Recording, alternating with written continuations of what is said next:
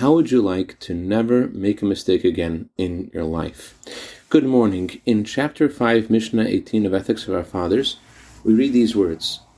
Kol hamazakeh et harabim ein chet ba al yado.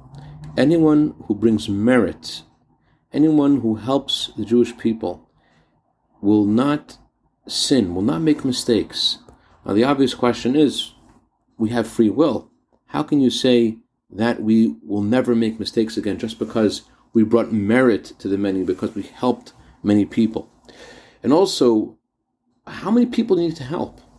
So I heard the following explanation. I don't know the author of this explanation, but it goes like this.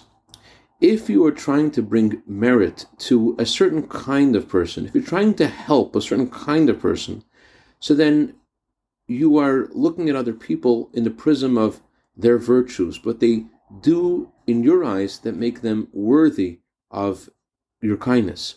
But if you're not making any discernment in your kindness, you're just trying to help people, you walk around like one of those people that other people consider weird and smile all day at everyone because you just love your brothers and sisters because we all are one people. If that's what you're doing, what part of you is looking at people? It's your soul. You're looking with soul at soul. In order to see soul, you have to look with soul. Because you are looking with your soul, because you are reaching within yourself to see the good in others, and therefore you want to help anyone you can. You don't discern between one person and another. You want to help everybody.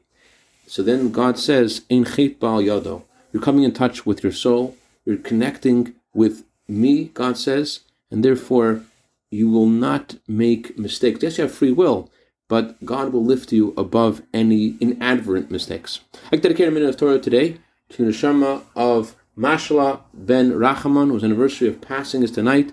May his neshama have an aliyah. May he be good to better on behalf of his family for all good. B'seich Klal Yisrael. Have a wonderful day.